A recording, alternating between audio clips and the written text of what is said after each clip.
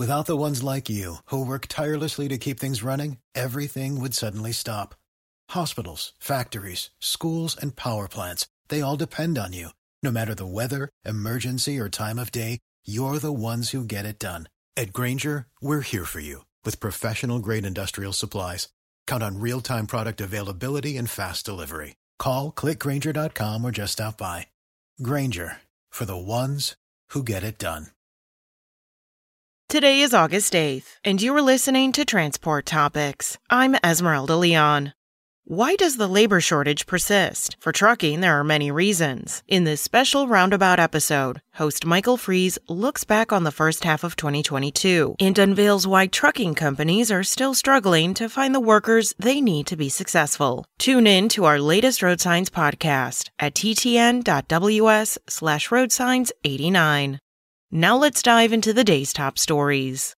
Industry supplier Commercial Vehicle Group reported second quarter net income and revenue fell, and new pricing began in July. Net income for the quarter ended June 30th was $2.5 million on revenue of $250.8 million, compared with net income of $5.1 million on revenue of $257.9 million a year earlier. New pricing began with its largest customer on July 1st, and with several other customers in 2022, and the company expects that to benefit its bottom line for the rest of the year.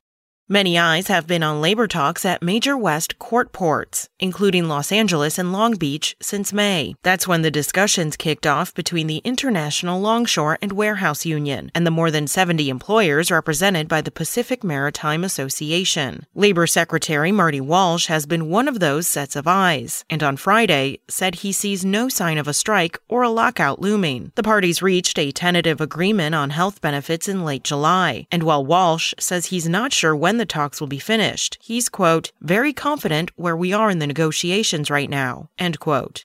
Despite concerns about inflation and a recession, employers added 528,000 jobs in July, up from just shy of 400,000 in June. The U.S. economy shrank in the first two quarters of 2022, an informal definition of recession. But most economists believe the strong jobs market has kept the economy from slipping into a downturn. Economic outlook remains mixed moving forward, with lots of unknowns remaining. That's it for today. Remember, for all the latest trucking and transportation news, go to the experts at ttnews.com. Spoken Layer.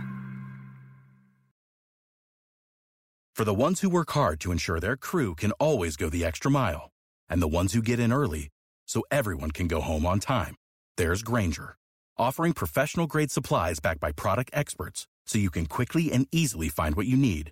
Plus, you can count on access to a committed team ready to go the extra mile for you. Call, click Grainger.com, or just stop by. Grainger, for the ones who get it done.